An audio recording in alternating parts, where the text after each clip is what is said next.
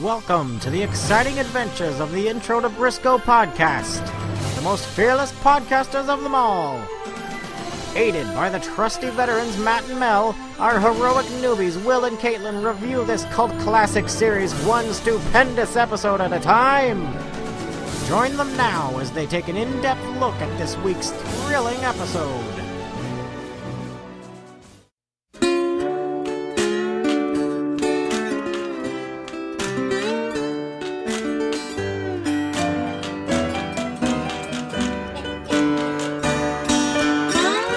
Welcome to episode 2 of Intro to Briscoe. I'm Matt, and joining me is my fellow Briscoe fan, Melanie. Hello. And then we've got our newbie co-hosts, Will. Hello, hello. And Caitlin. Howdy. And today we are joined by our special guest. You may have heard her already. Whooping and hollering. Claire. We're having a regular old hoedown. Yay. Hi. Hey, y'all. Yay. Welcome. I know you wanted to guest on every episode, but you just got one for now.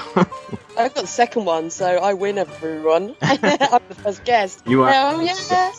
I guess that means we love you the most. Oh, What about all those other people you're hurting their feelings? reciprocated. Alright, so what's your history with Briscoe? My history is that you told me I should watch it, so I did. So I'd never heard of it before. The only thing I knew about it was that there's a character called Bowler and a character called Briscoe, mainly because that's the name of your cats. And It had Bruce Campbell in it, and it was a Western. That's all I knew. And I've watched the pilot, and I've watched this episode, and I know nothing else about it. So I'm a complete newbie. How do you feel about it so far? Oh, I loved it. It was great. Mel and I did forget to mention our cats last time. We got our first cat around the time we started watching Briscoe, so we named him Briscoe. And then we adopted another cat later and named him Bowler. And just for, continuity's sake, I guess. I don't know, whatever you call it. But I think you need to get a third cat now and call it Bunny. Oh, we do want to get a third cat and name him Socrates. But we should have switched their names because our cat Briscoe is super grumpy all the time, and our cat Bowler is super nice. Aww. I think the first thing I'm going to do is I'm going to reveal the winners of the highest and the lowest point poll winners for the previous episode. So last time we all voted for our highest point of the episode and our lowest point, and then I put the polls up on Facebook, and everybody voted, and here are the results for the pilot. The high point of the episode, Mel's choice was the winner. Woohoo! Yay! Lord Bowler as a talking horse. Yeah! I almost voted for yours instead of mine. I got your back, Mel. I got your back. Yeah!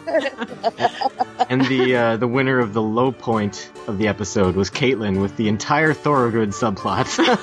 Yeah. So I guess if everybody agreed with you, then it's a good thing he's dead. Just because we think the character's dead doesn't mean he can't come back. Possible spoilers for this episode we're about to review. Wink, wink. Yeah, that is true. Anyone have anything else before I get into the recap?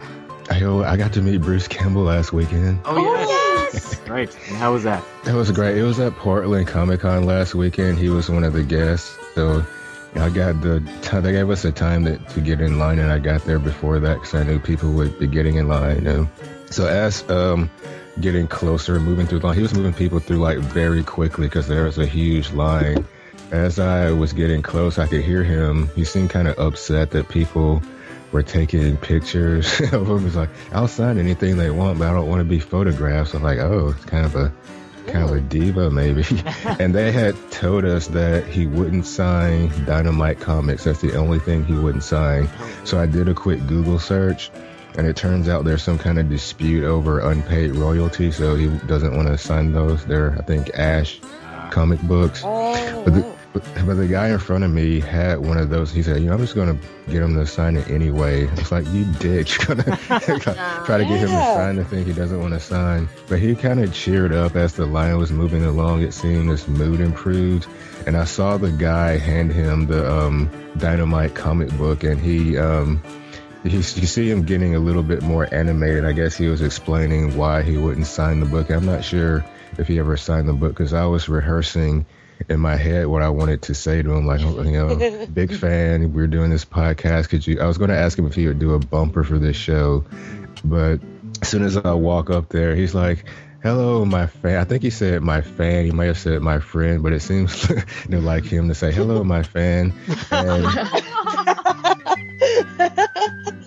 on the photo, you want him to sign. You have a sticky note with your name on it. It helps, speed things up. It helps them know how to spell your name. It's like, so before I could say anything, it's like, "So, hello, my fan. Hey, Will, so what do you do here? Like, how do you like it here?" And blah, blah, blah. Yeah, Portland doesn't have too many assholes, does it?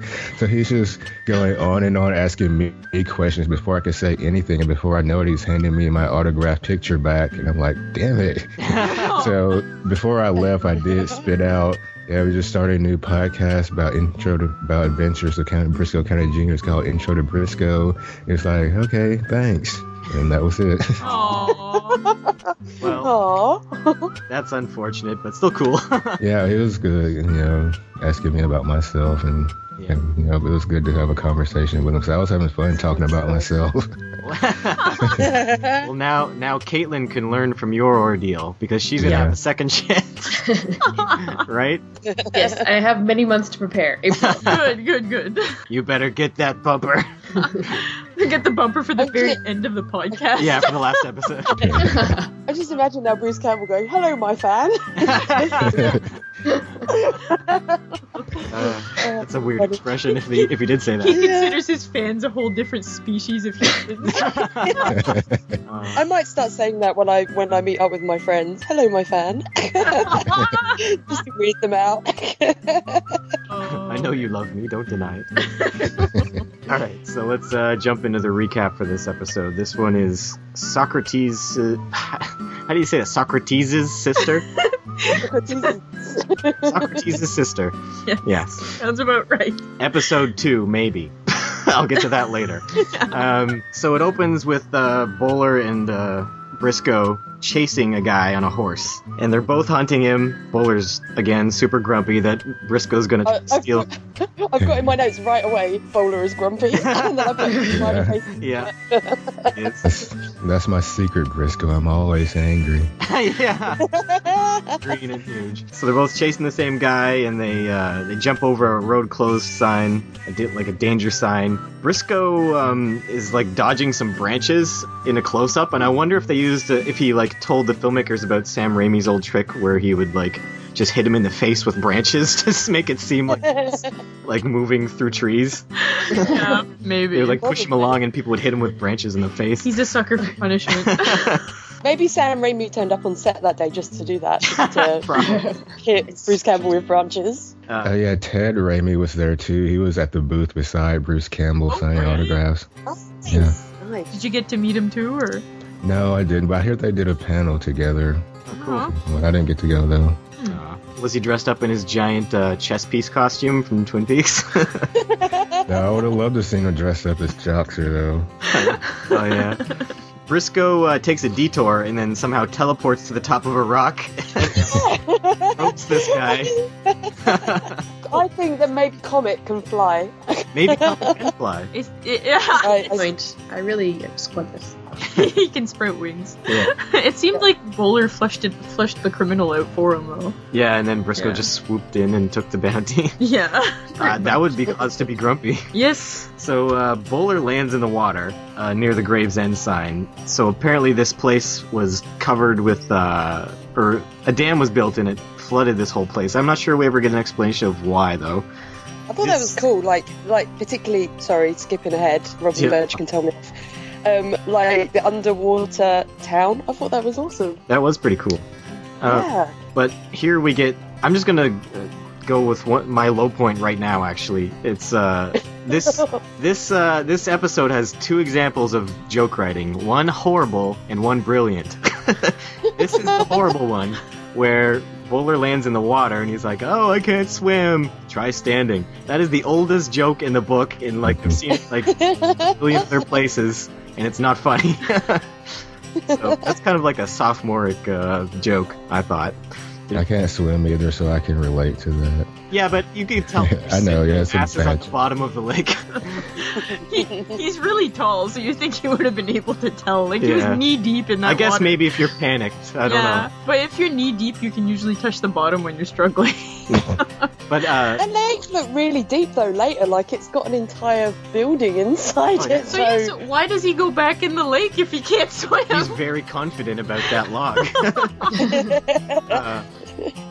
Yeah, this joke was taken to the extreme, I think, in Robin Hood Men in Tights when Little Joe fell in the tiny creek. I can't swim. Yeah. That one was kind of funny because the creek was so tiny. But Yes. They're also hitting each other's knuckles with tiny bits of wood in that film, which Yes. is hilarious.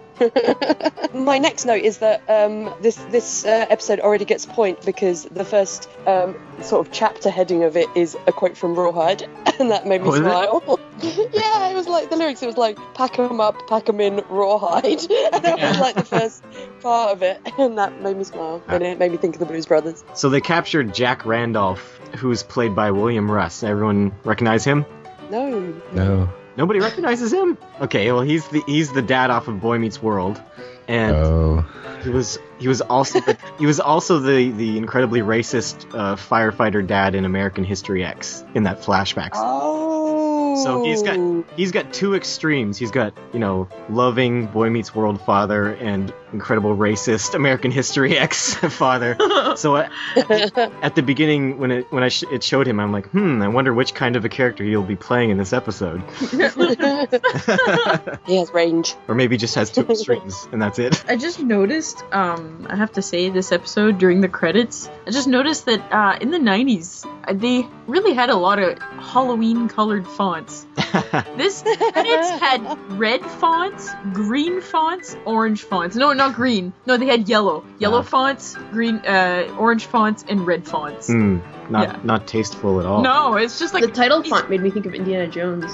Yeah, it was Yeah. probably intentional. Yeah. What did you? Oh yeah, this is the first time you guys have seen the opening. What did you think of it? Yeah, I noticed it had a lot of scenes from the last episode and I guess some from this episode. So does it change with each episode? Nope, I'm pretty sure it Oh. stays the same. Okay. But there was a bunch of shots that we haven't seen yet too, I think. Okay. Um, The little map with a comet going across it was very Indiana Jones as well. yeah. So we're at the Westerfield Club again, and it's 3 months later, and it took that long for the U.S. attorney to be convinced that this is Jack Randolph.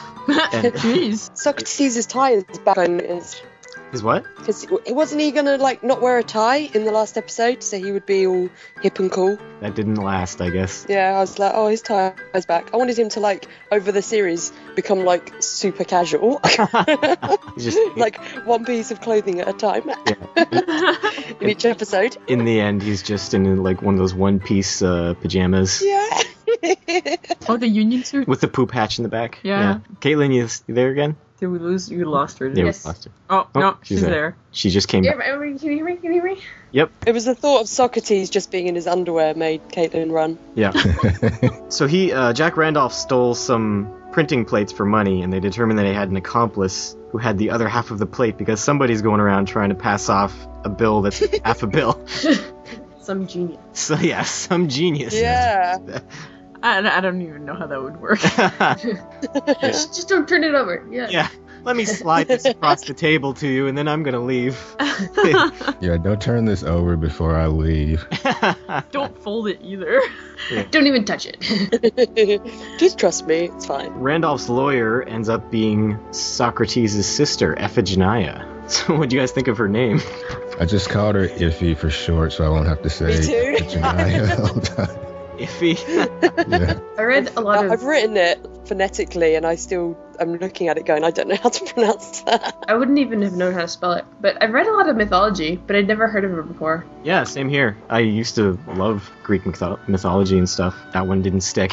No. I'm going to say now, I prefer her to girl from first episode whose name I can't remember. Which? Not Dixie Cousins, the other one. Oh, Amanda Amanda? Wickwire, who was strangely absent in this episode. Yeah, I was like, I wouldn't be upset if she doesn't come back and Iphigenia, Effie, is kind of replaces her. Yeah, I don't know. Maybe the producers agreed with with my thoughts on last episode because why isn't she here? Yeah. Because her dad's here. But he's awesome. Yeah. Yeah. Iphigenia, do you know who she's played by? No. Nobody recognizes her either. All right. No. She is. I'm not sure how to say her last name. What would you? Judith Hogue. Hogue. Yeah. She was April O'Neil in the first Ninja Turtles movie, Wow. Awesome. and the third one, I think. I Oh, think really? So she skipped the second one? Yeah, it was a different April in the second one. She was like, well, if they're going to have time travel in the third one, I'm in again. Big mistake. The siblings greet each other again, or greet each other after what seems like a long time or something. So did like women's suffrage already happen or something? 'Cause she's a lawyer. She's like a working woman. Yeah, I'm not sure if there were lady lawyers back then. Yeah. I don't know. Somebody look it up. Because we sure did. SOD. Yeah. So after some pleasantries, they Socrates and Iphigenia start taking jabs at each other about hairlines and hips. Yeah. Sibling love. I don't think my brother ever said something like that to me. I don't know. You're fat. I've got a note here of who the guy who plays Socrates reminds me of, because I couldn't think for my feedback for the first episode. He reminds me of the actor, I think his name's Dallas Roberts. He was in the last season of Walking Dead, and he was in The Grey and some other stuff, and he reminds me of him. I thought that was him playing him in the first episode. Oh, But I don't know if you guys know who I mean. you mean the guy who played like the scientist in Walking Dead? Yeah, like the little governor minion, him. Okay. Yeah, I don't think that guy was a redhead though, was he? I can't remember. So then Professor Wickwire comes in a diving suit. He's very happy to see Briscoe. Briscoe seems happy to see him. I like their rapport. They're shockingly close all of a sudden. What's up with that? I don't think it's close. I'd be It's just happy having if John regard for each Aston other. appeared. Yeah, if John Aston appeared, you'd be like, oh, so sweet. His infectious grin. So he's trying to fund a project to, perfect this diving suit. They tell him to get out, and Iphigenia and Briscoe butt heads, and she believes that Jack's... Fly. Butthead/Sparks Fly. She believes that that Jack Randolph is a farmhand from Gravesend, because that's what he told her in his writings. And she Seems thinks... I really like her character, but she's a bit gullible. I find it interesting that people, the women that fall in love with prisoners, look just like that. Yeah. Yeah. Just through letters. Just through letters. It Yeah. still happens today. Yes, it still happens today. A lot of people fall in love with death row inmates and stuff like that. Yeah. So Jack Randolph was one of the men who killed Briscoe's father, one of those 12 or 13 men who shot him simultaneously. And Iphigenia is going to use that, Briscoe's closeness to the case, to try to discredit his testimony. But what about her closeness to the case? You're sleeping with the person you're defending. Well, you're not sleeping with him, but in your mind you are. Well, I'm sure she wasn't going to reveal that. She wouldn't have told the judge about that. Listen, judge, I gotta be full disclosure here. I'm in love with my client. No, she wouldn't do that. In the jail, Iphigenia and Jack meet up. I think this is the first time they've ever met. Jack plays up the pity card, and they wrote a lot of letters. She's I thought at this point that they might be, like, she might be a bad un, and she might be the partner. I put in my notes. Oh, so you never believed him? Oh, it might be. What a twist. No, I didn't believe him because he was shifty looking. He's shifting into American History X William Rush. Yeah. But it was, I thought that maybe she was going to be a bit dodgy as well. And then, like Socrates was going to have a little broken heart because his sister was a baddie. Oh. But no. That would have been interesting, though. Yeah, it could have gone that way too. Yeah. I prefer the way it did go. Again, wink, spoilers ahead. Caitlin and Will, did you believe him at any point? No, because I guess I trusted Briscoe's instinct. It's his show, he can't be wrong. Yeah, no, I was on the edge for a while. I kind of was believing him, and I was like, maybe there exists this other Randolph fellow. Again, like Will said, because Briscoe was so adamant, I was like, no, this guy has to be a bad guy. Yeah, it didn't take, like, in the opening scene, like, before the credits, I had some doubt there, but as soon as this came up, I'm like, yeah, he's faking. So none of you would have fallen in love with him. No. No. I was expecting her to be like a kick-ass lawyer, but then she kind of just goes all soft and mushy. So she disappointed you that way? Yeah, she did. Also, he ran at the start. Why did he run if he's innocent? I know that's like a somebody was cliche, but it's like, Chasing guns. just let them arrest you and then go, I'm not the guy. And if you have like a solid alibi, which he didn't, then you'd be fine. Yeah, maybe he didn't. I have faith in the justice system. He could have said, I didn't know they were lawmen. I just thought they were men chasing me. Yeah, Bowler. If Bowler was chasing you, wouldn't you run? Oh, yeah, true. I'd be terrified. True. Oh my God! Look at that scowl! Run! He has the best scowl I've ever seen on screen. It's amazing. I know. So at Professor Wickwire's presentation, it's not going over too well with all the money guys. Unbelievers. Yeah, but Briscoe's Yeah. impressed. Briscoe would invest. Yeah. So how did? I like the technology for this like deep sea diving suit or spacesuit, whatever he was calling it, was pretty much the same technology as the one that we covered in the X-Files last week. Yes. So like 90 years later, it's pretty much the same technology. It was awful. Yeah, what do they call it? A spacesuit for underwater exploration? Yeah. Something like that. Okay. Inner spacesuit. Nice.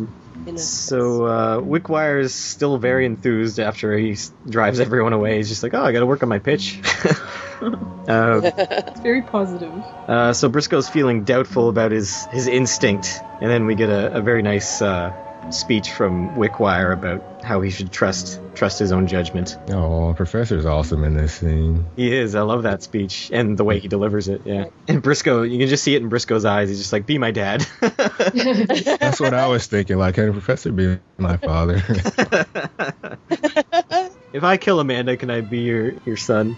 If I kill her, Get- never mind marrying her. Get her out of the way. I kill her. No, kill her. Don't marry her. So then Briscoe goes and taunts Jack with the fake money that was printed. He tells him to fess up, but he's not going to do it because Iphigenia interrupts him and boots him out. Why does he hide the paper? Hmm? What's the prisoner guy called? Randolph. He has the newspaper and then he hides it. He probably didn't want him I think it's to. when Briscoe appears. He probably didn't want to. They would have given him the paper, wouldn't they? So Yeah, but I think he was hiding the fact that he was reading the article about the professor. Maybe. It's on the cover. Huh? I was just like, by hiding it, he's looking more suspicious Oh. than he would if he just sat there and read it, you Yeah, know? yes. Because they gave him the paper. I don't know. He's too shifty. He's like, this is why I didn't believe him for a minute, because he's super shifty. Yeah. So after Briscoe leaves, Jack tells Iphigenia that there's a woman who can clear his name, so he needs to get out to talk to her, and that's all the convincing she needed to bring in a birthday cake. I thought it was going to be the final cake. Yeah, that's what I same. thought too. Nothing was hidden in the cake, and then the guards would have discovered it when they. So if you all thought that when the guards grabbed it, were you worried? Yes. His technique for cutting cake left a lot to be desired. There's a lot of disgusting food habits in Briscoe County Jr. So far, yeah. So far. His technique for eating cake was pretty bad too. Just like, It was. Basically shoving it right in his, all over his mouth. Yeah. After he finds that there's nothing in it, he says, my bad, which I don't think you would use that term in 1893, but... My bad. Not very accurate there. But she said to the guard, are you going to give him this cake or am I going to have to get a court order? Would you really go to a judge to get a court order to give somebody birthday cake? Would you It's get lawyer thrown talk. out? Okay. Gotta bully him into it. Yeah, the court order takes 2 weeks. 2 weeks later, here's your birthday cake. Oh. So, yeah, she knocked out the guards with something that was in the cake. And then she lets Jack out and he escapes through the window and takes her with him. And then he grabs a horse, and horses are so much easier to steal than cars. I honestly thought that was Comet when he stole that horse, and I actually let out a gasp. I was like, oh, he stole Comet! And then when we saw Comet in the late scene, I was like, oh, thank you. But then Comet did get stolen. But I actually gasped. I was shocked because I was like, oh no, what's Briscoe gonna do? No, the better question is what's Comet gonna do? Yeah, comedy. Yeah, Comet can take care of himself, it's true. Right. So Briscoe's throwing darts in a saloon, and the waitress hits on him. Oh my god, that barmaid was annoying. Yeah, she had 2 random lines. Yeah, I don't know why she was there. Second one was so random. Yeah. Socrates tells Briscoe about Jack seducing Iphigenia with letters and such, and Socrates wants to help go get her, but Briscoe says no or whatever, and then he, outside of a barn, he says they're going to Hart Canyon. Somehow he knows that Lord Bowler's behind the doors. I don't know. There's a lot of that this episode where people are like, they just know that somebody's close by, Yeah. but they can't quite point. Maybe he just always does that, and we just saw the scenes where he was successful and someone is actually there. Yes. That was my second favourite moment of the episode, is just the way that Bowler appeared, and he was kind of all hunched over. And I was like, has he been hiding behind that door, hunched over on his horse for like all day, just in case they stop in front of there? It just made me laugh. Yeah, that'd be funny, Caitlin, if that scenario was true about him. He's like, I'm going down to Pine Street. Waits a second. Birch Street. Nobody was here to be fooled. So yeah, Bowler takes off and Briscoe reveals there is nothing up there but bees. Socrates summons a boy. Get me a wagon. A little urchin. Yes, and he'll be traveling light, apparently. I wrote my note for this bit when we see him on his little wagon was, I want a wagon. I just want to travel around with a wagon. It A looks like so wagon much with fun. all your belongings on it. Yeah. And his little horse just ride around on it. It would be great. I am pretty sure he brought his entire apartment with him. Yeah. That's traveling light. Yes. So Jack knows that Briscoe's tracking him just because he can't see him. That's so awesome. I know it's Briscoe because I can't see him. That is the weirdest logic I've ever heard. Maybe he was just saying that and he just wanted to get rid of her. I don't know. I think so. But he dumps her and fires her. Yeah. That's just the extra insult. Oh, you're fired. Insult to injury. Briscoe comes upon Iphigenia afterwards, and she wants a ride, but he fakes her out and leaves her behind, and then he teleports again and comes behind her and grabs her. Comet can fly. I'm convinced. Comet has got like wacky She-Ra powers. You know, like She-Ra's horse Yes. used to grow wings. Yeah, that's like Briscoe has like a sword, and when he puts the sword above his head and says, "By the power of Briscoe, Comet sprouts wings." Claire, you're turning into a what? A Cylon or something. Cyborg Claire. Claire, you still there? Claire! Did you know she's being turned into a Cyberman? Yeah. Briscoe teleported and she's gone. swept her away. Yeah.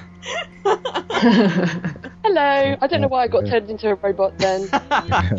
Are you better now, or are you still a robot? We'll pretending. see. I feel okay. Okay. Alright. We should ask her some questions about a turtle on its back or something to make sure she's... Yeah. You know what I can't stop saying lately? What? Balenciaga. What? I don't know. I guess you did American Horror Well, Story. I'm high-fiving you because I know why. You might hear that again later today, Claire. Really? Is that Yeah. your sign-off? Whenever you sign off now, you're just going to go, Balenciaga! And then run off. Oh. Is that from the Listen. new season? Yeah. Yeah, We haven't finale. seen it yet. We've only seen season 1 and 2. Yeah. So then we cut to Socrates and his wagon falls apart. Wait. I really enjoy I enjoy, first of all, the difference between Briscoe and Socrates traveling. Yeah. How, Briscoe's just like, I just need a rope and my gun and my horse and I'm okay. And Socrates needs everything. Yeah. And I really enjoy also the opposites of Jack and Briscoe, how Jack pretended to care, but then he didn't, and then Briscoe pretends not to care, and then he does. Yeah. That's true, that is opposite. Yeah. So then Briscoe and Iphigenia come upon Jack's horse near a cave, and I've got a question, Matt. I've got a Yeah. question. Is this the same cave from the pilot? I don't think so. It doesn't look like it. Because... It doesn't look furnished. Yeah, true. But I know that in the pilot you said that the cave was from Batman, didn't you? Yeah. But you do know that the cave from Batman was also our cave from Twin Peaks. Oh, was it? Oh my god! Yeah. Oh my gosh! It's in LA, and last time I was there, I tried to go and visit the cave, but that part of the park was closed off, so we didn't get to go. Aw. But it's our cave, and it's the Batman cave, and now it's the Briscoe cave. Yes! It's the best cave in the world. It's everything. It ties in. Claire, what happens when he goes in the cave? Well, he goes in the cave, and I was like, oh, well, that's obviously not Jack. He's got long hair. Oh, it's going to be that Mr. Bly character, isn't it? Oh, whatever. And then he turned around, and I leapt about 30 feet in the air. And did. Because You were on And I the remember- winged horse. I was convinced that Pete was dead. I was like, oh, he's just like some wacky little character that was in the pilot and was awesome. And I was so happy, guys. I have about 3,000 exclamation marks in my notes. High five, Claire. This has like made my week the greatest week ever, because I love Pete and he's just the greatest character ever. I love him. He's the star of the show. Everybody making the show thought so too. That's why they probably brought him back. He's a bit like, So- I think he's a bit like, Spike from Buffy, or Urkel from Family Matters, or the Fonz from Happy Days. Just this side character that gets like really popular with the fans, so they get brought back and they given a bigger part. I love as well that they didn't even mention the fact that he died. Like he died. Okay. Like, They didn't even mention what? it. So It this was is hilarious. this is what I'm worried about, because you remember on the Facebook group me mentioning about the episode order was different. It was aired in a different order than it's listed on the DVDs. The first 5 episodes are in a scrambled order. So I'm pretty sure in a few episodes we're going to get another episode where he's going to meet Pete and he's going to say, "I thought you were dead," and he's going to mention his gunshot wound. So I don't know. I think they might have put the episodes in the wrong order on the DVD. Which but- is really stupid. How could you not? They did that with American Gothic as well. Like this, when they put American Gothic on DVD, maybe it's just a Bruce Campbell thing because he's in that as well. But they put those on the DVD in the wrong order as well, so you have to like look up the order to Well, watch them. It doesn't matter a whole lot because, like, Mel and I watched it on DVD for the first time. It didn't screw us up. We're fine. Yeah, but we survived. and it's only the first 5 episodes, and this still kind of works as a reveal for Pete because he turns around slowly, right? Yeah. So cool. I've only watched the series once, but I'm pretty sure next time you see Pete, they're going to say, "I thought you were dead." I would love that if they said that to him every single time they see him again. They're like, "I thought you were dead," and he's like, "No, I'm alive." It would be Remember? funny if he went to die every episode or something. Died for some reason. He's Yeah. the character that just doesn't die. Yeah. He's Rasputin. What did you guys think that Pete was digging up? Yeah. I thought he was digging up an orb of, the alien thing from the first one. I didn't really think. I was just surprised to see Pete. I was like, what the fuck? Yeah, I was thinking about that too, and then I thought maybe he wasn't digging up anything. He was just, they knew Briscoe was coming, so he just turned his back and did that until Briscoe showed up. It's a trap. It is a trap, yeah. So Jack pops out and puts a gun to Briscoe. Then Pete sets up an elaborate trap. I have his entire monologue written down because it made me laugh so hard. Wow. I may quote it later. I love how It's the entire page. I love how gleeful he is. Yeah. I He talks like a grizzled old prospector, which delights me. know. Yes. He spit during this. I wasn't going to keep a spit count, but I think I lost track after this. Yeah. I think he was the only one in the episode who spit, though. Yeah. Just for you, Bill. He did it a That's few right. times. There was one scene where he spit and it kind of got stuck on his mustache, and when he spit it went in 2 different directions at once. Yes. It turned into 2 spit. 2 pieces of spit. Maybe he has a forked tongue. Maybe. Plan here with this trap is that the rawhide's it's wrapped around them, and it's also attached to the trigger of a gun. So the sun's gonna bake the water that's on the rawhide and crush them, and then once they've gone through enough pain, they'll be shot. This seems just too complicated and elaborate. Why does Yeah, it's never going to work because it's so elaborate. But it would have worked if they didn't move themselves. Yeah. If they just sat there, it would have worked exactly as planned. Should have knocked them unconscious. Or just shot them in the face. Yeah. But he wanted them to suffer, I guess. Just wanted to show off his fancy trap. He's like a James Bond villain. Yeah, he at least should have stuck around to watch it happen. Wait, so forked tongue, back from the dead, Joy's killing people. Who is He's Lord Voldemort. Oh my god. So, Iphigenia is mad Oh wait. mad at Jack here. Oh yeah, she is. Yeah, sorry. What are you gonna say? No. No, you go. No, I think I'm skipping ahead. Okay. Claire would approve. He I do. he patronizes her and then steals Briscoe's It gun. makes her feel bad. Yeah. What an ass. He's not a nice guy. No. And then Pete steals Comet. I love That was my second gasp. Because it was for real this time. But he threatens to shoot Comet, as if a horse would understand when you're waving a gun in the face. Comet Just like, would. Comet would understand. I just put that I really enjoy Bruce Campbell's eyebrow acting when they're looking over at the gun that's going to kill them. Mm. Like, he does some really great eyebrow acting in that moment, and I know. I liked it. He always does. Yes, I love Bruce Campbell's eyeballs too. He's always got the funniest eyeballs when he's in a situation. Briscoe starts expanding his chest to stretch the rawhide, and then they start to turn around the tree, and he accidentally hits her, and then she purposefully knees him in the nuts. Which is like the best expression of the show, yeah. I love his reaction to that. In order to get her to lean back, he kisses her, and she pulls away, and the gun shoots the rawhide, and they are free, kind of. And so she has to use her teeth to get the ropes off, but Lord Bowler shows up, covered in bee stings. He's so grumpy. Aww. What was that? And rightly so, I think. Yes. He seems to be a good tracker. You should just never trust Briscoe. Yeah, you could probably find these people on his own.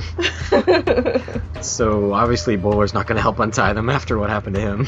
Anything else here? Is he a good tracker though? Because if he followed the wrong lead and like fell for it, is I don't he? know. He's trying to take the easy way out. I think he can track. Oh, he can track fine, but You have He no just wants a doubts quiet about his life. So then Socrates gets thrown from his mule. I love how He's Sunbird. playing real life Buckaroo. It's like the game Buckaroo, but in real life. I don't know this game. It's like where you have a little plastic donkey, and you have to take it in turns to put as much luggage on its back as you can. But you have to like balance it, because if you put too much on, it like bucks and all the luggage comes Is flying this a off, board game? and then you lose. It's not a board game. It's like a plastic donkey on a board, but it's about the size of, I don't know, a squirrel. And you have to put luggage on it, and then you have to be really careful, and it's a bit like Operation, and if you do something wrong, then it bucks and all the stuff goes flying, and that's what it reminded me of. Like he was real life Buckaroo. It's like the opposite of Jenga.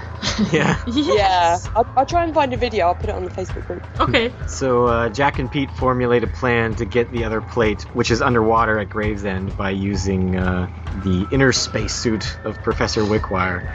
And as they're speaking, Comet grabs the article out of Pete's hand, I think it was Pete. Yeah. Bucks him off and then runs away. And then Pete fires at him and doesn't even aim. He's just shooting, nowhere. What were you saying, Will? I was saying Pete got mad. It's like, I'm too much of a... Yeah. Yeah.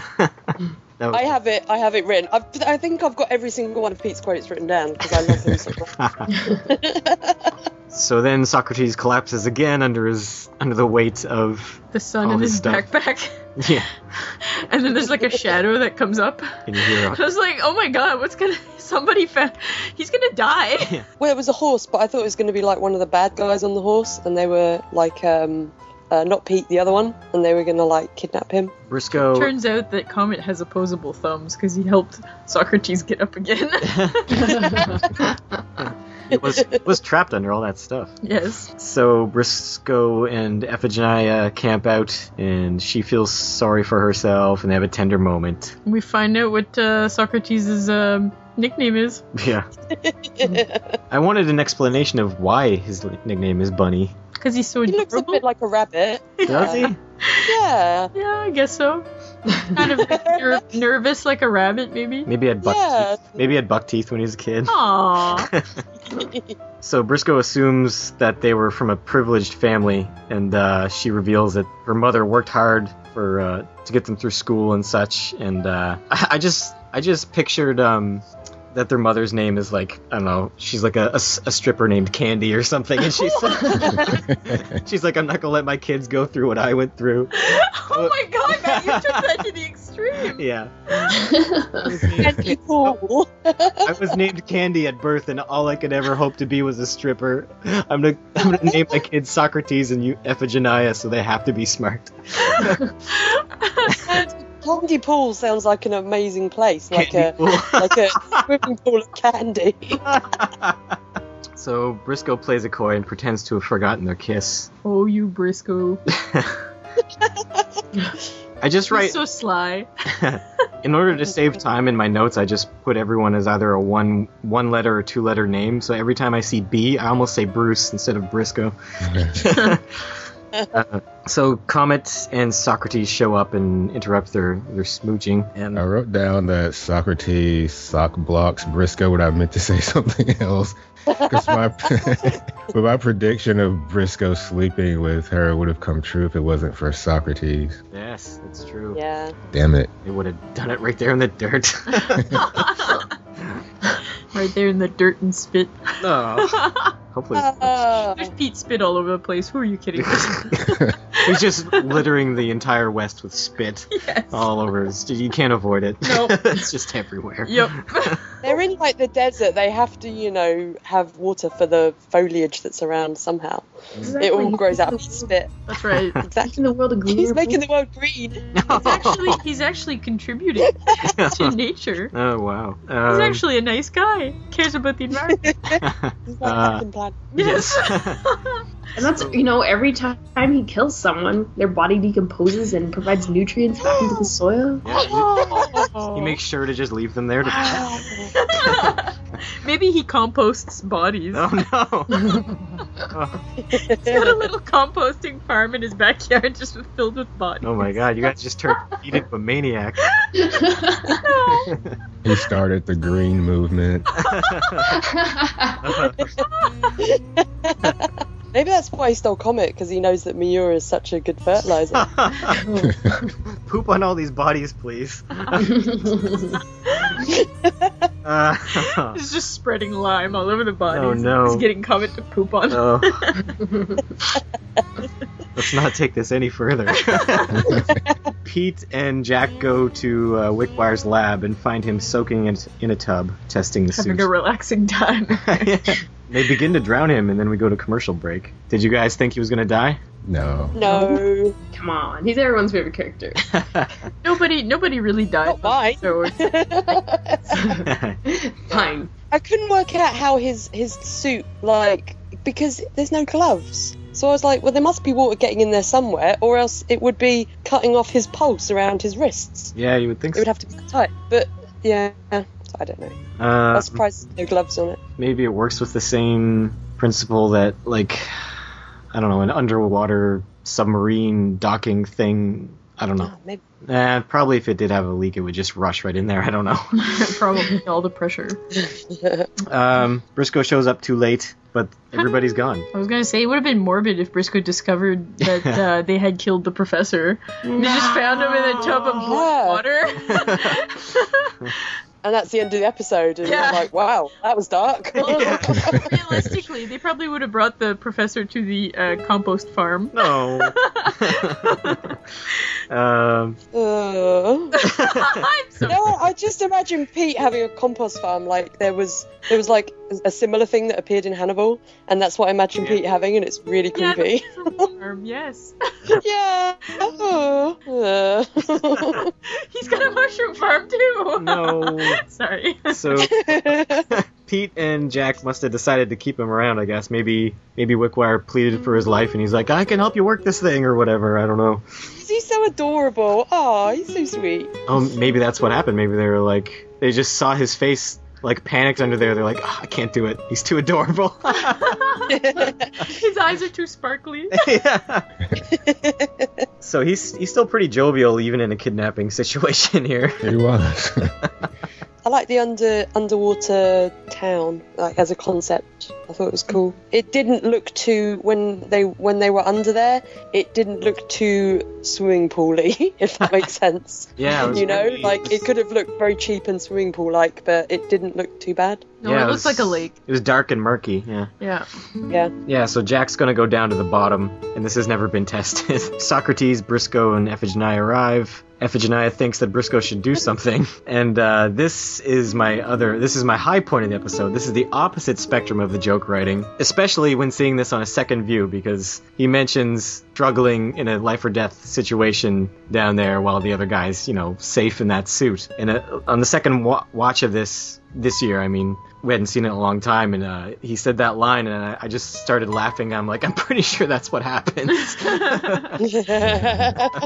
This whole fight was amazing because they said like the thing about I think she said it like, well, that's a bit anticlimactic, and then it just kind of went crazy. Yeah. It was amazing. Yeah. Lord Bowler, he wanted to just wait till they got back to shore and then arrest them or whatever, but Lord Bowler jumped the gun and he's trying to use the log to swim over to them.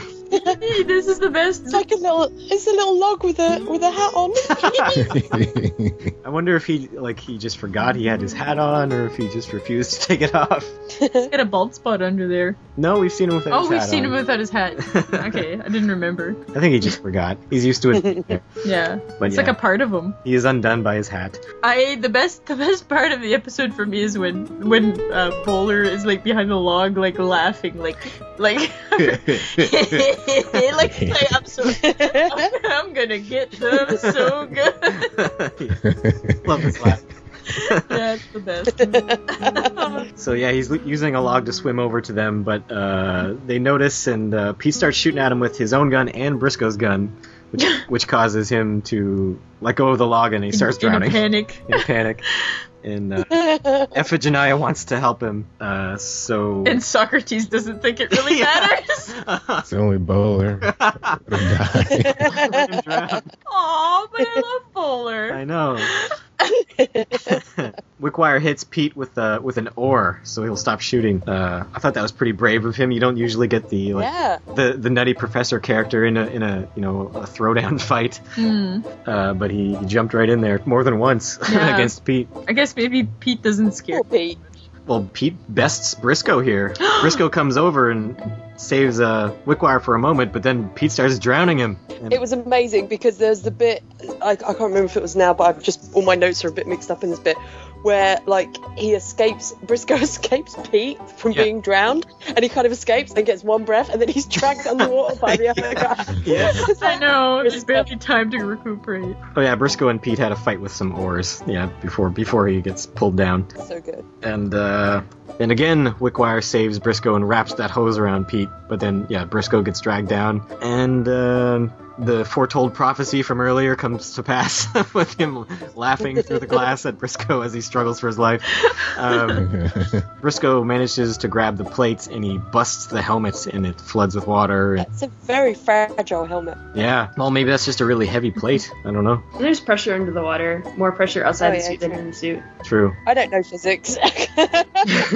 He grabs his gun before surfacing, and then Wickwire gets knocked to the ground during his fight with Pete, but he gets a hold of Pete's piece, and he threatens him with it. And Pete loses his mind. It's amazing. I hope that happens at least And he calls him once Mr. Wizard. What'd you say, Caitlin? I love he calls him Mr. Wizard. Sorry. I hope that every time we see Pete that someone touches his piece. I know. So he throws it in the lake, and Pete is, he's just forced to jump in after it. I love the scream he Pete makes loves when he his jumps. gun so much. Scream again? And he's just like, no! Splash. I was gonna say, so is Pete Briscoe's Moriarty? So far. Kind of, eh? Awesome. I want to know if Pete has a name for his gun. I like to imagine that he has a name for it, and like he rests it on his pillow when he sleeps at night because he loves that gun so much. Like Pete Jr. Yeah. Good night, Aw. Junior. I think he thinks of it more as a lady, so it's Oh, probably really? it's probably a lady's name. You think he calls his gun a she, like you would call a boat a she? I do remember. I think he calls it baby a lot. Baby. Wow. Spoilers. But I don't I remember. like to imagine it's his version of Diane from Twin Peaks. Like he Oh talks man. to it. I don't remember if he has a specific name for it, though. He might. They try to raise Jack, but the rope breaks, so Briscoe just killed a man. Yeah. I guess it was life or death situation, but He was probably dead already. He was like drowning when, yeah. Briscoe went up, and then they were up there for a while. Iphigenia is on Lord Bowler's back, and she's pumping the water out of him. I like how much water is coming out of him. Yeah, it's just barfing water out. I like that he's wearing like pink pajamas. Yeah. Bowler. He's I think wearing he's wearing those like a one-piece union pajamas. pink. Yeah, he's wearing the aforementioned poop hatch pajamas. Yeah. Aw. So then we cut to Socrates and Iphigenia discussing her crime, and he thinks it's irrelevant that she's guilty. He committed a crime, but who cares? Yeah. All will be forgiven. Yeah, U.S. Attorney Brigstone comes in, and Briscoe told the government that she helped get the plates back, but I'm not sure if that should exonerate her. I don't think it should. Yeah. She's still let a felon go. Well, I guess though, if they hadn't like if she hadn't let him go, then they wouldn't have known where the plates were in the first place. So they wouldn't have been able to get them back. I guess, but neither would Pete. I don't know. They still would have only had. He would have found a way. I have faith. Would have scoured the earth until he found it. Iphigenia says her goodbyes. She's a little bit closer with Socrates. He impressed her somehow. well, because he cared enough about her to search for her, and he which is kind of nice. Helped her save. Because he's really not a bounty hunter at all. No. And so Briscoe and Iphigenia kiss goodbye. Kissing in front of your brother is just really you don't make out in front of your brother. That's just weird. That's true. That's awkward. That is very awkward. Yeah, I don't know. And Briscoe just gives him a little jab with the bunny nickname there at the end. And that is the end of the episode. It ended very suddenly. It was like, bunny at the end. And I was like, what? Oh, okay. It just kind of ended straight after that line. It was very abrupt. Yeah, they wanted to add it, or end it on a little joke, but not the best joke. Alright, so what would you guys rate this episode? Claire, do you want to go first, since you're our guest? Yeah! Okay, so I, for the first half or so of it, I was like, oh, this is good, but I didn't enjoy it as much as the pilot. I was like, oh, it's okay. But then we got the return of Pete, and I'm not gonna lie, guys, that bumped it up to a 10 out of 10. I love Pete so much. He's my favourite character, Pete and Bowler. But Pete, everything he does is hilarious to me. There's a bit at the end of the episode, towards the end, where they're putting the suit on the other guy, and he's not even talking, it's the professor that's talking, and Pete's reactions are just hilarious. His faces he's putting, he's so gleeful and happy, and he is just hilarious to me. So I'm going to give it 10 out of 10 sackfuls of weasel spit. Sorry, Will. That's okay. Yeah, I love John Piper Ferguson in this. I haven't seen him in much, but Claire, Chris, the guy who made the intro to X theme song. The voice, yeah. Yeah, and you know how big of a fan of John Piper Ferguson he is. He has a saying from one of his movies crocheted on his wall and stuff, and it's like a cross stitch. A cross stitch? Yeah. Okay. Wow. And I've been messaging him on Facebook. I'm like, you have to watch this show. You love John Piper Ferguson so much, but I can't get it to it. So you do it. You I will. prod him until he does it. I will. He I'm doesn't know going what to he's make missing. him watch it. He does not know what he's missing. I know where he lives. I'll go and hunt him down. Oh my god. I'll just go and put the DVDs through his letterbox menacingly until he watches them. Alright, so who's next? Well, I thought this was better than the pilot. It was shorter and tighter, as they say. I thought there were some good jokes and good character interactions. I really had a good time watching. I give it 8.5 out of 10 spacesuits for underwater exploration. Inner space. Yeah. I love that they call it inner space. Yeah. Yes. More sounds like it'd be a suit shrinking down and exploring inside the human body or something. Oh, magic school bus! Like Dennis Quaid. Yeah.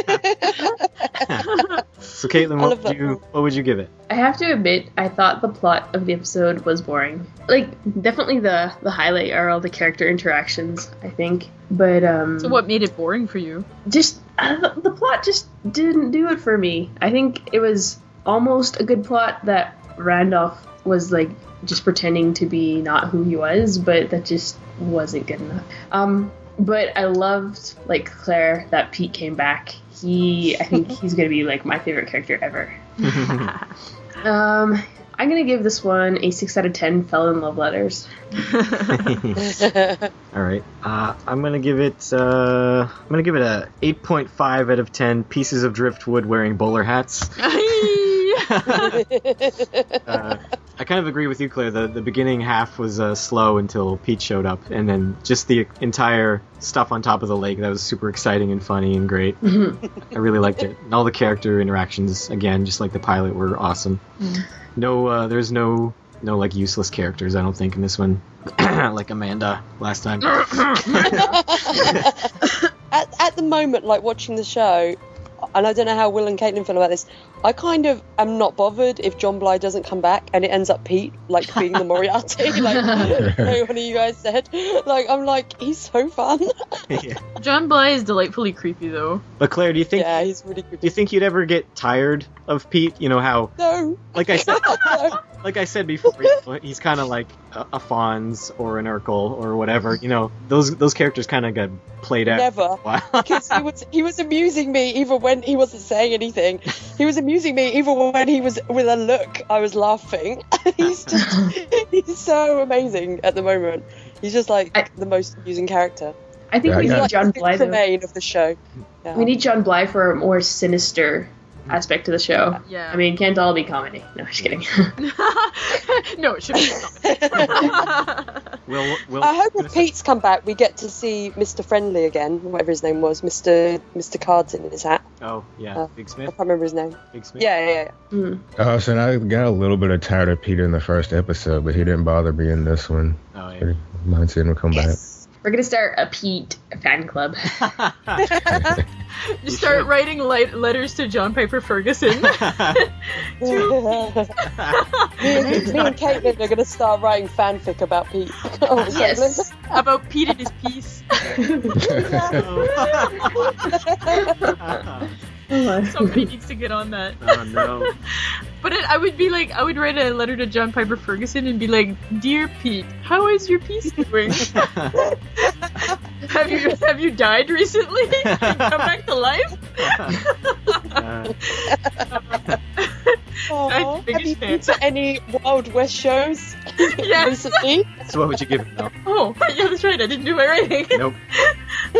I'm going to give it a 7 out of 10. Mad bees. 3 of those bees just don't care. 7 of them are mad. 3 of them are kind of docile. Yeah. 7 out of them though. Watch out. They're sleepy from too much honey. Oh, That's right. I kind of found this episode a little bit boring, like Caitlin. I couldn't quite get into it, but once Pete shows up, it kind of spices things up a little bit. Yeah. And I don't know, for some reason, I just found the plot a little bit boring, but I don't know, it's still delightful, like the characters and all that. So and Comet rescuing Socrates and all that stuff. So if this was more of like a plot about the orb or something, was that more interesting than just a standard Western plot? I think so. Yeah, maybe. All right. So I guess we'll go to feedback. Let's see how many we got. Brad has promised me he was going to send some in. Okay, good. Because I had no idea Because he said to me, he's like, "Have you recorded yet?" I was like, "No, this was yesterday." And he was like, "Right, I'll send some in." I was like, "Right." So if he doesn't, I'll tell him off later. Yeah. I loved his rating for last week's X-Files episode. Yeah. I can't remember what his rating was. What was it? It was whatever out of 10. I can't believe we're on season 3 and Bristol Jr. got cancelled after 1 season. Yeah. I was like, yeah. Robin. I feel bad for Robin for next week because me and Tammy and Brad are all going to be recording in the same room, and we're going to be like naughty little kids. I know already because we're already like a handful for him. We're in the same room, and poor Robin's just going to be like the teacher trying to control that. Settle down, children. Settle down. Yeah. I'm gonna have to separate you 3. So this week we got 7 pieces of feedback, which is half as much as last time, guys. Well, that's because I'm here. Come on. So really, it's 8. That accounts for 1. True. But I think it might be okay though, or else we'll have to release like 2 episodes per episode. No, I think that last one was just long because it was an hour-and-a-half show. But I'd really like everybody to continue sending feedback. No pressure, except all the pressure. So the first one is from Harold Wallen. Hi guys, just calling in with my feedback for Socrates' Sister, and amazingly enough, my time machine worked. The issue that I had with the pilot was addressed by the writers, so they heard me loud and clear. I thought that the pilot was a little bit too silly, and they changed it. They toned it down. Now the comedy is coming out of the characters' situations, and out of the things like repetition. We're getting gags, delayed gags, like Bowler coming back with the bit up face, or the anticipation of what's going to happen with that cake. So I just like the mix of comedy and suspense, adventure, Western. It was a better mix this time around for me. It fit more of a piece. Speaking of peace, it was very good to see Pete back from the dead. And of course, even better that once again someone touched his piece. I don't know when this will stop being funny, but my guess is it's not going to stop being funny. So I'm looking forward to that. What else? John Astin looks really insane in this role. I don't know if that's the way he's playing the role, or he had some sort of health issue at the time that's causing his face to look that way. I just don't recall. He just has a really crazed look in his eyes that I'm enjoying. I didn't miss the character of Wickwire's daughter. I'm not sure if she's been written out of the show. It sometimes happens after you have a pilot and they start rethinking or recasting things, or if they just felt that her character was unnecessary in this issue, this episode, because her character is so similar to Socrates' sister, Iphigenia. They're both kind of the same character, and you probably don't need both of them in the same episode. What did I miss? Dixie Cousins is what I missed. Boy, the show could have used her. I suppose she didn't really quite fit into the storyline, but so what? Give her a little scene where she's singing in the saloon or walking by the street, and has a little encounter with Briscoe. Let's just find ways to get her in the show. That's what I'm hoping for. Hopefully, the writers will use that time machine, whatever, get my advice, and put it into the next episode. So, anyway, until next time, talk to you then. Bye. Thanks, Harold. Great thoughts. Thanks. Yeah, Pete's piece will never stop being funny. Never. So now we got Bob DeGrand. Hi, this is Bob DeGrand with comments on Socrates' Sister. Bunny, is Socrates ever going to be able to live that down? Socrates in this episode reminds me a little of Xander Harris. Somebody that is trying to be a hero but is completely unqualified for it. I loved him trying to talk Iphigenia out of jumping in to save Bowler. It's only Bowler. I like that the birthday cake didn't have a file hidden inside it. It's a nice twist on the usual jail escape plot.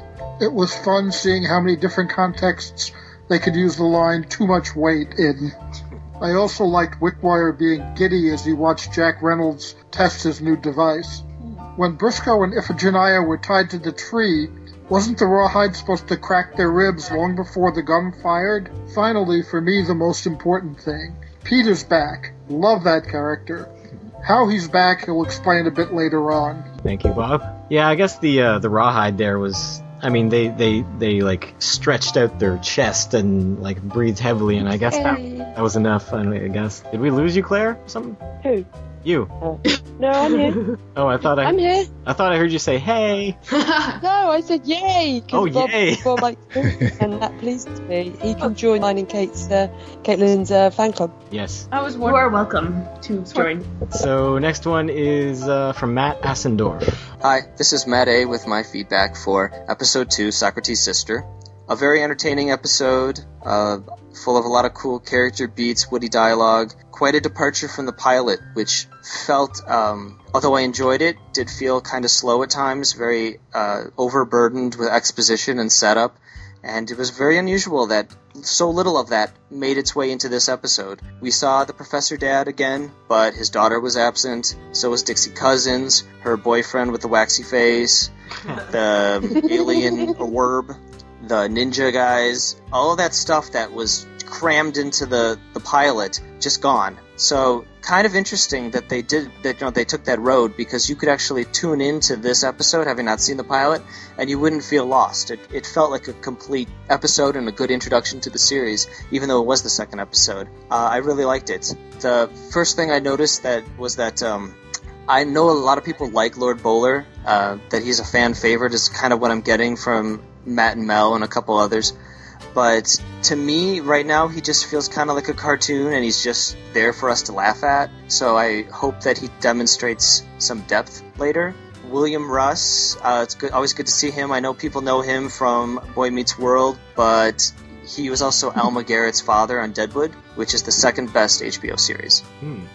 I appreciated the misdirection in the beginning of the episode. It made us think that Jack Randolph wasn't really Jack Randolph and that Briscoe was wrong, and then at the end Briscoe would learn a big lesson about jumping to conclusions about people, but no, it turned out that Jack Randolph was the Jack Randolph, and I actually appreciated that misdirection because it added a little suspense to the episode. I was very shocked that Iphigenia would break her client out of prison. I didn't think a lawyer would ever do that, and so I had to suspend my disbelief right there. But then it was revealed that she was in love with him, and that, again, I had to suspend my disbelief. But that made sense. I was concerned that we wouldn't hear about her criminal act ever again. A lot of lesser shows would just let that slide.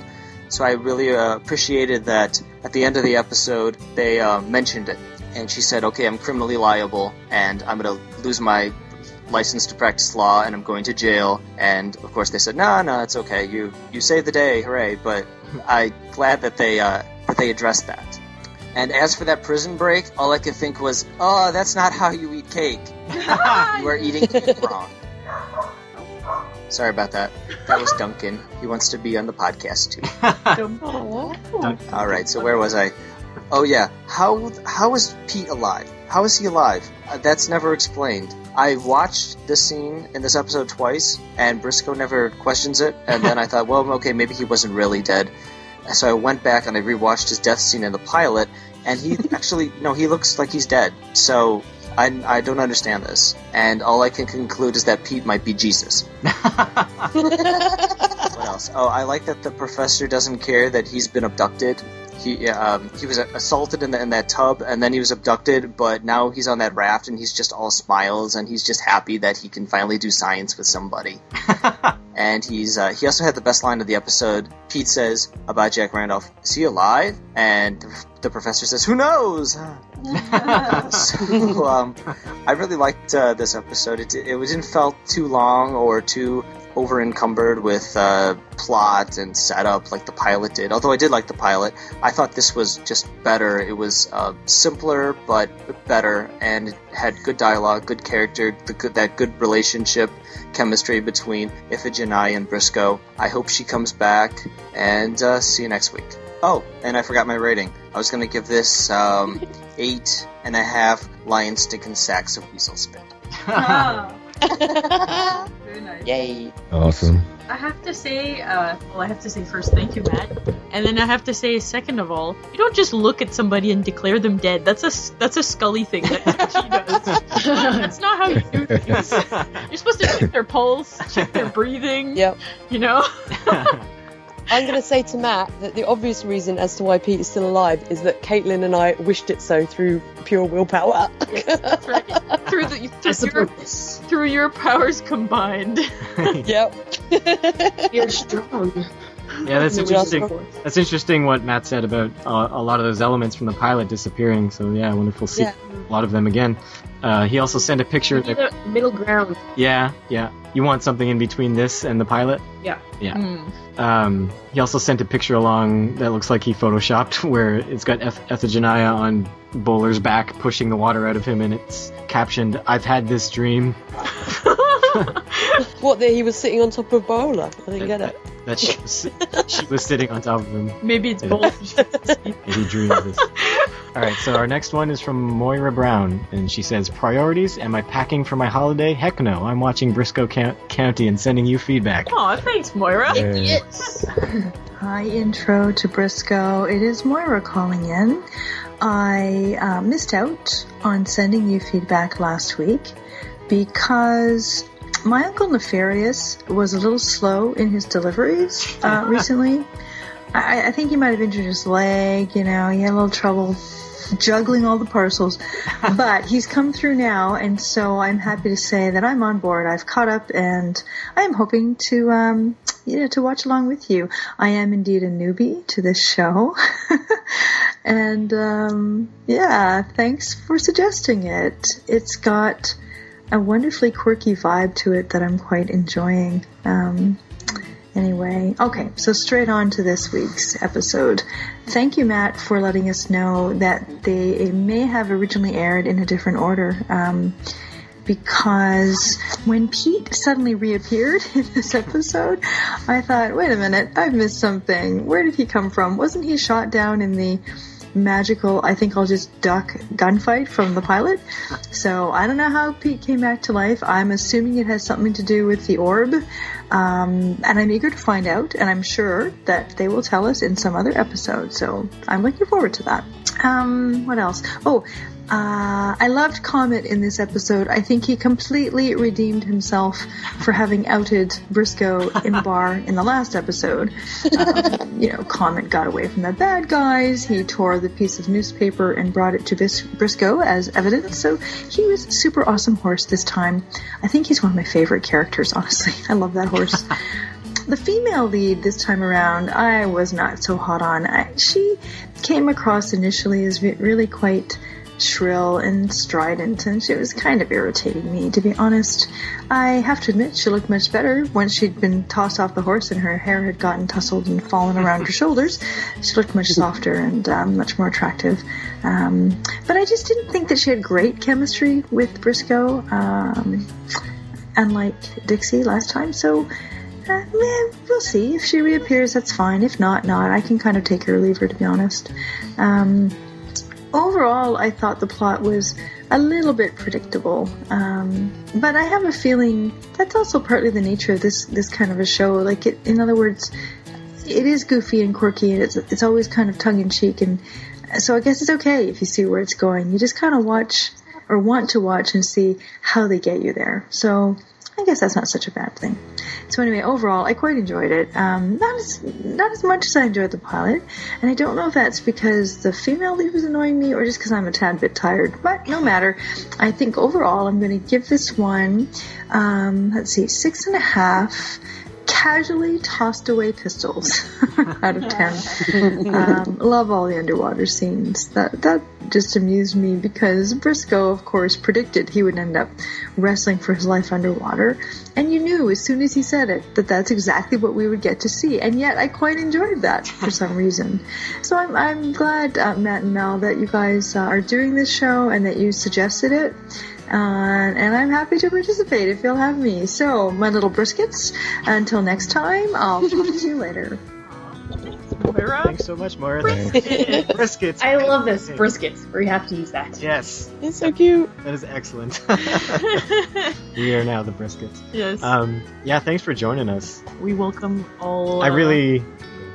welcome all. We welcome all comers. All newcomers. I'm really... comers. I'm really appreciative that a lot of people have, started watching this just based on our recommendation. It's really, really nice. So now we've got Robin. Okay, so it says, more feedback is coming.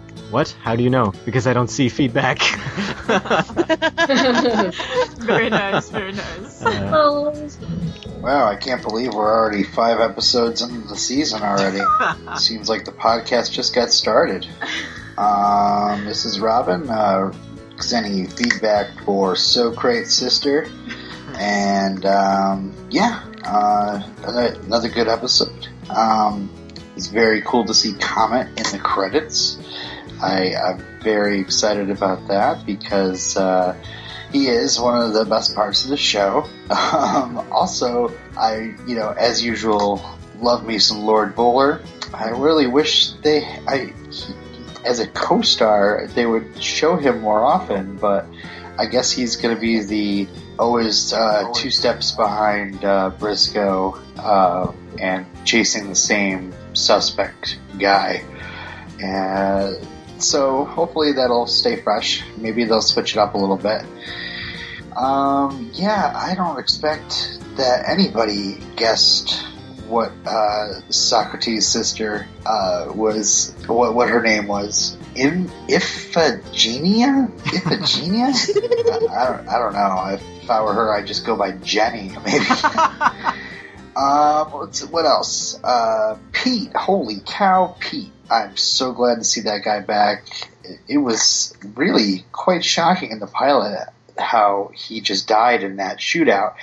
A very cleverly constructed shootout, but definitely one that left me disappointed because I expected him, since he was such a maniacal villain, to stick around for longer, and he doesn't disappoint again here, setting up pretty much a 1966 Batman villain trap for Briscoe and Jenny. Which involved getting out of it what looked like they had to pretty much. I mean, if I had that thing on mute and somebody walked by my TV, like my wife or something, she would think I was watching porn because it looked like they were just thrusting against each other against a tree. So yeah. That was interesting. What was with the whole overpacking jokes with Socrates chasing them? He's not an outdoorsman. He had to pack everything, including what looked like to be a coffin in that first cart. Not sure if that joke really worked with me or not. But I was happy to see that Comet saved him at the end there. Comet is the hero of the show. You know, Briscoe is just along for the ride. So that's probably all I have to say about this episode. I enjoyed it. I don't know. Definitely would love to have more Bowler, though. Bowler is just awesome, and the actor is awesome. And yeah, hey, maybe if he runs into some whatever sci-fi element in the show is going to be, whether we're going to see more orb or whatever, that maybe he'll get the glow, which I really hope many of you understood that joke, because everybody needs to see The Last Dragon. It is a classic. Bye. Thank you, Robin. Melanie figured out why he needed the coffin. Oh yeah, he was preparing for the worst case scenario. In case he died out there, you know, you need a coffin. You need a coffin. Oh, and by the way, Robin, I mean, like, I'm sure your wife never knew that you were into cowboy porn. Now we know. This one's email from Victor DeGrand. Okay, so from Victor. Another episode of Briscoe, and this one introduces Poole's sister, Iphigenia, a woman smart enough to be a lawyer, but somehow dumb enough to fall for a con man. On the bright side, we get to see the zany Professor Wickwire and his new invention, the diving suit. Lord Bowler is back too, but he has had better days. It looks like he has a bit of Wile E. Coyote in him. Yeah. First, he gets sent off on a wild goose chase and meets up with a hive of angry bees. Then it just goes downhill from there. For Bowler, it's a good thing this episode ended when it did, because if it had lasted a few more minutes, I have expected to see an anvil land on his head. Oh. Things get sticky when Briscoe is captured by, of all people, Pete, Don't Touch My Peace Hutter, who somehow isn't dead. Of course, a complicated fellow like Pete can't simply shoot Briscoe. Instead, in the grand tradition of arch-villains, he has to concoct an overly elaborate scheme and then explain it to Briscoe, thus giving him ample time to plan an escape. This also leads to Briscoe's great line to Miss Poole, "Bend over and chew on this." Is there more? Oh yes, there is more. I only give this episode 8.5 newfangled diving suits out of 10. It lost a point because of the heavy reliance on a character who has all of Socrates' annoying traits and none of his charm. Also, a measure of the influence this show had on me is that just before Briscoe aired, I had bought a .40 caliber pistol, and for years afterwards, I referred to that gun as my piece. Regards, Victor. Thanks, Victor. Best thing to do in that situation. Victor, you're in the fan club. You're in the fan club. Yeah, honorary member of the Pete fan club. That's right. You guys need to create a logo and such. Oh man. We're going to be called the Pete's Pieces. Pete's Pieces. All right. So there's going to be the briskets and the Pete's Pieces. Yes, the sub. Yes. It's a subgroup of the briskets. Yes. All right. So this one's from Seamus Kelly. All right, hello, Intro to Briscoe. This is Seamus Kelly coming to you with more thoughts about the second episode, Socrates' Sister. And just as a aside to last week, I listened to the episode. Great first episode, guys. Really excited to continue on with this podcast. Although I didn't know that the guy who directed the pilot also directed the Mighty Morphin Power Rangers movie. I'm a big Power Rangers fan, as some of you may or may not know, and that's just really kind of amazing. Although I'm sure he had a lot more fun on this than the Power Rangers movie, but that's another story for another day. So Socrates' Sister, you know, when I first watched the show, I vaguely remember not enjoying the early episodes as much as the later ones, but this was really good. I'm actually really excited to revisit this. It's been a couple years, so if the more the episodes are like this, I'm good, because it was just a lot of fun, and any of the episodes that have the professor in them are magic and gold, because the man gets kidnapped, and he's like all super, you know, he's still happy about it, because he gets to do all his science-y things. Although one thing that this show needs to really stop is, like, I don't remember if it happens every episode, Briscoe needs to stop getting with the lady every single episode. I get it, it's Bruce Campbell, he's attractive, but, like, he needs to not be macking on every single girl, because it's like, okay, dude, we get it, you're attractive, you need to stop flaunting it everywhere, alright? We can't all be Bruce Campbell, okay? And it was just a great focus for everybody, and we get to see Pete again after not that long. I vaguely remember it being a lot more episodes, so hooray! More Pete and his piece. Oh, lovely, lovely, lovely. What else is there to say about this episode? I love the recurring gags, like the weight gag, like too much weight, all that. Just, and then Briscoe being incredibly genre savvy. I'm sure you've talked about it. It's just that he's like, I'm not getting in that water, and he'll laugh at me behind, you know, with air and everything, and then it actually happens, and they make sure to cut to him laughing in the suit with the air.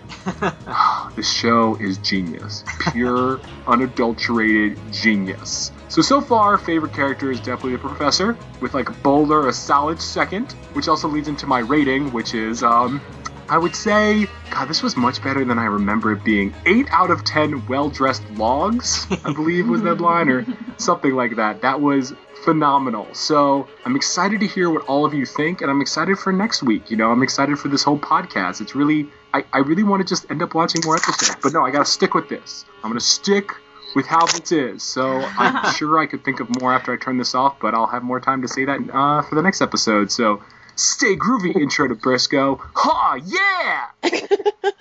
Fancy. Briscoe needs to get with every lady. Sorry. Yeah, sorry. I think Seamus, I think you're just jealous. Yeah.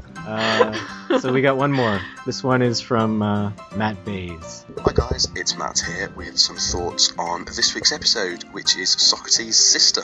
So, Professor Wickwire has invented an inner space suit, which looks like a diving suit to me. Wondering if the name of that is a reference to the 1980s film starring Dennis Quaid called Inner Space, where he was in some sort of submersible vessel and was shrunk down to be injected into, I think it was supposed to be a bunny rabbit, and went on all sorts of madcap adventures.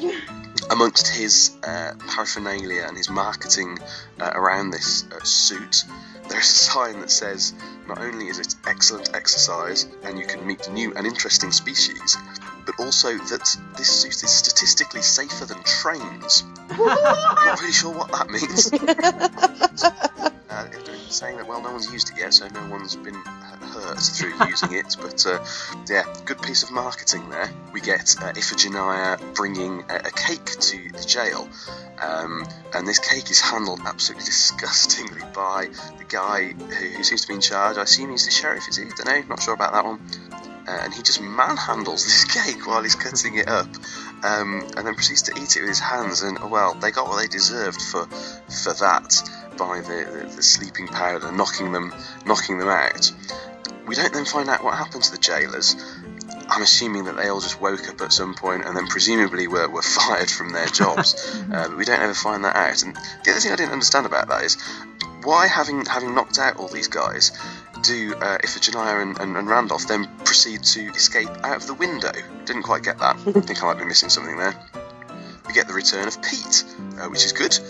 Good to see him back, particularly when he sets a really dumb James Bond style trap, really over elaborate and actually quite easy to escape from in the end. But that's all good fun. Also with Pete, we had Professor Wickwire touching his piece. We know that's not a good thing.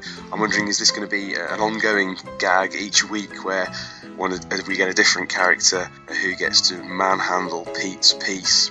And towards the end, there's quite a disturbing shot after Iphigenia and Socrates have rescued Bowler from Gravesend with Iphie in her underwear astride Bowler, who's wearing some sort of pink romper suit. I'm not sure what she's doing there, trying to help him breathe, but of course, not a nice sight to end the episode on that one.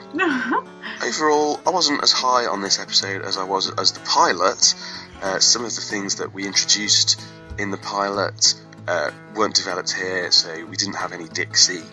We saw nothing of the orb, the MacGuffin from the pilot. And the introduction of the character Iphigenia, I wasn't crazy about her, although she did have some good lines. But I do like the fact that we saw more of Professor Wickwire. I like him as a character, that was good. And as before, there was lots and lots of quotes, which I'll leave you guys to cover. Not sure if are we doing scores on this? I can't remember what you did last time. I think you did. If so, in which case I will give this episode 8 out of 10 pieces of well-dressed flotsam. And that's all from me this week. I shall speak to you later. Cheers. Bye. Thank you, Matt. And thanks, everyone, for sending in some feedback. I love feedback. Feedback is the best. You're addicted to feedback. I am addicted to feedback. Stick it straight in my veins. All right, so Mel's got to go soon. So let's do our high point and low point. Mel, you go first. Okay, so my high point is basically Bowler laughing behind a log. And my low point would be the cake, but I think what is worse is making out in front of your brother. I think that's weird. All right. And we already know mine. It's the two extremes of jokes. It's the fall in water, I can't swim, stand up, and the premonition of the oxygen-rich environment laughing thing. Yes. All right. Caitlin. Yes. My high point is Professor Wickwire on the raft with Pete and Randolph. Mm-hmm. And then I think the professor is just really hilarious. Yes. Yeah. And nonchalant a little bit. Okay. And then my low point is Socrates when he tells Briscoe of Iphigenia's love letters. I'm like, no. Aww. Yeah, that was pretty lame. All right. It's like he's like rifling through her diary. It's just as bad. He's done it since childhood. Yes. It's not going to stop now. Old habits die hard. Yeah. My high point was the conversation that Briscoe and the professor had at the presentation where he's telling Briscoe to, trust his gut. My low point is when Socrates sock blocks Briscoe. I want to see that in the poll. You wanted them to get it on? Yeah, I wanted to see that. All right. Claire, your turn. Well, my high point is obviously the return of Pete, which is the greatest return since I don't know the greatest the one before. I don't know. I can't eat bread. Well then, I can't eat gluten. That's just rubbing it in, Mel. How dare you? Gluten-free bread then. Yeah, the invention of gluten-free bread. There we go.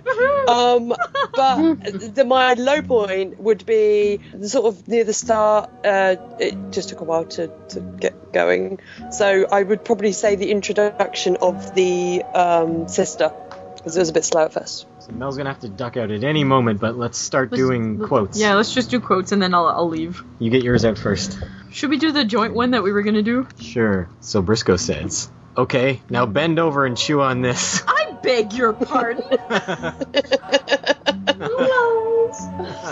And I'm gonna do a Pete one, and then I'll go, "I was too much of a rider for you? You couldn't eat Pete Hunter? You stupid pachyderm!" Completely wrong. Completely wrong. He thought Comet was an elephant. Yeah. Yeah. All right, I have to go anyways. So Alrighty. bye, guys. Bye, Mel. Bye. Bye, Mel. Who wants to go next? I'll go. Like when Bowler says, "Adios, Briscoe. Got a buzz." Yeah. I like when Pete says, he thinks you're gonna drown! Yeah. What'd he say? Yeah, and then they give the thumbs up, enthusiastic thumbs. Yeah. Let's do another Pete one. So how the hell are we going to get your plate? With a fishing pole of hope and delusional fantasies for bait? I have like the longest Pete one ever. Okay, do it. Well, I also have another quick one, which is, get ready, Jack, you're about to become a man of science. I have the longest Pete one. Are you ready? Yep. Okay. Ha! I first saw this little trick in a Wild West show during my formative years. Of course, they use blanks, it being a family show and all. Now, you can't have the kids seeing all the blood and guts. Might make them grow up to be whopped. I'd say you got about 15 minutes before the sun bakes that rawhide tight around your bodies, cracking your ribs and squeezing your guts all over tarnation. Then, after suitable torment, this rawhide breaks tight around the trigger, and bang! 2 first-class non-stop tickets to the afterlife. Pretty neat, huh?